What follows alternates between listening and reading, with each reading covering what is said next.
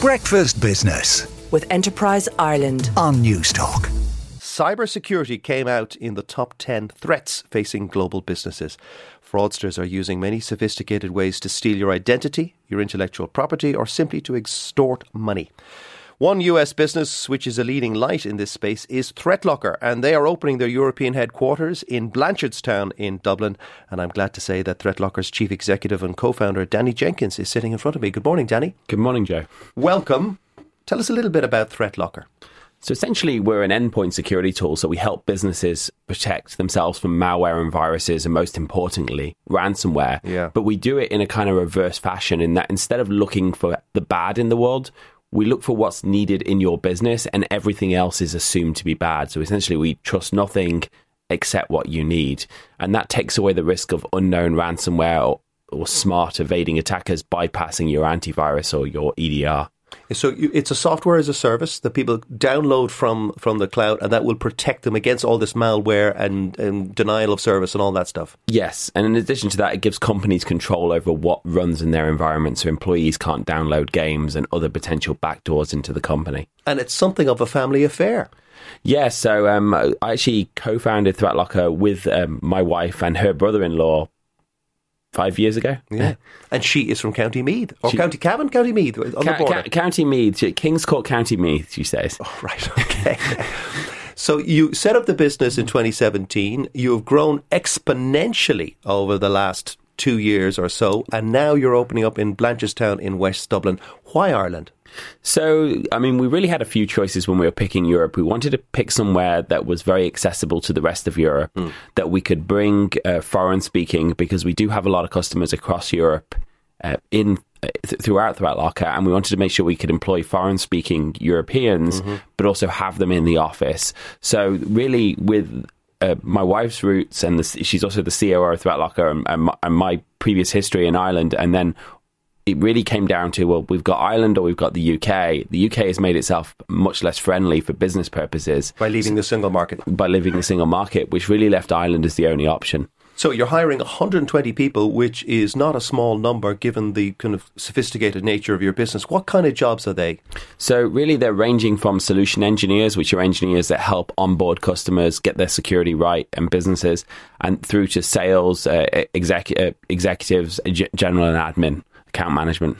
And you've already started, you've had a soft launch, but the dignitaries are arriving today, Danny, is that right? That's correct. So, I mean, we started hiring pre the office. COVID made everything remote, and it's pretty difficult to grow in a remote environment. Yeah. So we returned to the office in July 2021 in Florida for our... Fully back to the office, or is there a hybrid? We're pretty much fully back to the office in the US. We have legacy staff who were remote in different areas, but 90% of ThreatLocker staff work in the office. Because there is a debate, isn't there, Danny, about whether you need to be physically close to your colleagues to bounce ideas off, or whether you need to have the work-life balance. There is that debate, though, isn't there? So it's interesting, because when we came back into the office, everyone had gone from, I want this work-life balance, to I want this life-work balance, because I can't do this anymore at home all day with the kids and the kids family. And the noise and the interruptions and all that stuff. But the reality is, as a fast-growing company, from a company that's gone from 25 employees to 244 in 2 years, you can't grow that fast if you're not collaborating, sitting next to each other. You've got a product called Zero Trust. It doesn't sound very friendly. No, it's actually very easy. It learns what you need, and then we trust nothing else. So it's very friendly, not very friendly for hackers who want to run something in your environment, though. And if you've got, you obviously need coders. Do you outsource the coding, or do you keep it in-house as much as you can? No, all ThreatLocker coders work for ThreatLocker, and most of our coding is done in the US. We do have some developers across Europe, but most of our developers are in the US, and we keep it in-house because security code is very, very fickle, and you need to make sure it's done right, and you're collaborating, you understand the problems correctly. Mm-hmm.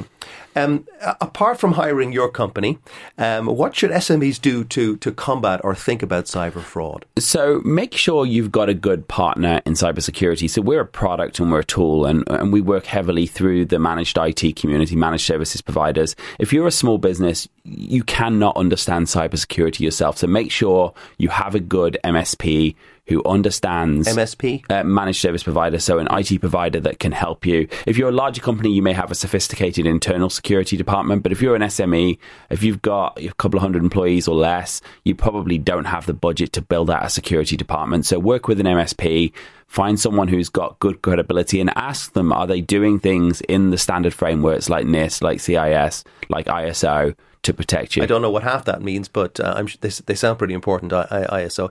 It does cost money, but have you come across too much complacency out there among small to medium-sized enterprises when it comes to cyber threats? Absolutely. Everybody thinks that they're okay. The big bad judgment small businesses make is they think nobody wants my data. Because I'm small, I'm a local welder or I'm a local accountant. Who cares about my data? The reality is they don't care about your data, but you do, and they can extort you for your data back. And I mean, think about this. Even if you're a 5-employee business, how much would you pay if all of your customers' data was gone tomorrow? And they know that maybe you write $100,000 check, €100,000 check, 200,000, 500,000. Car dealers we see attacked a lot. Healthcare is a huge issue, which you cannot write off against your tax bill as well, which is another interesting thing. Best of luck is all I would say, Danny. You're hiring in Blanchardstown. That is the chief executive and co-founder of ThreatLocker, Danny Jenkins. Breakfast Business with Enterprise Ireland on Newstalk.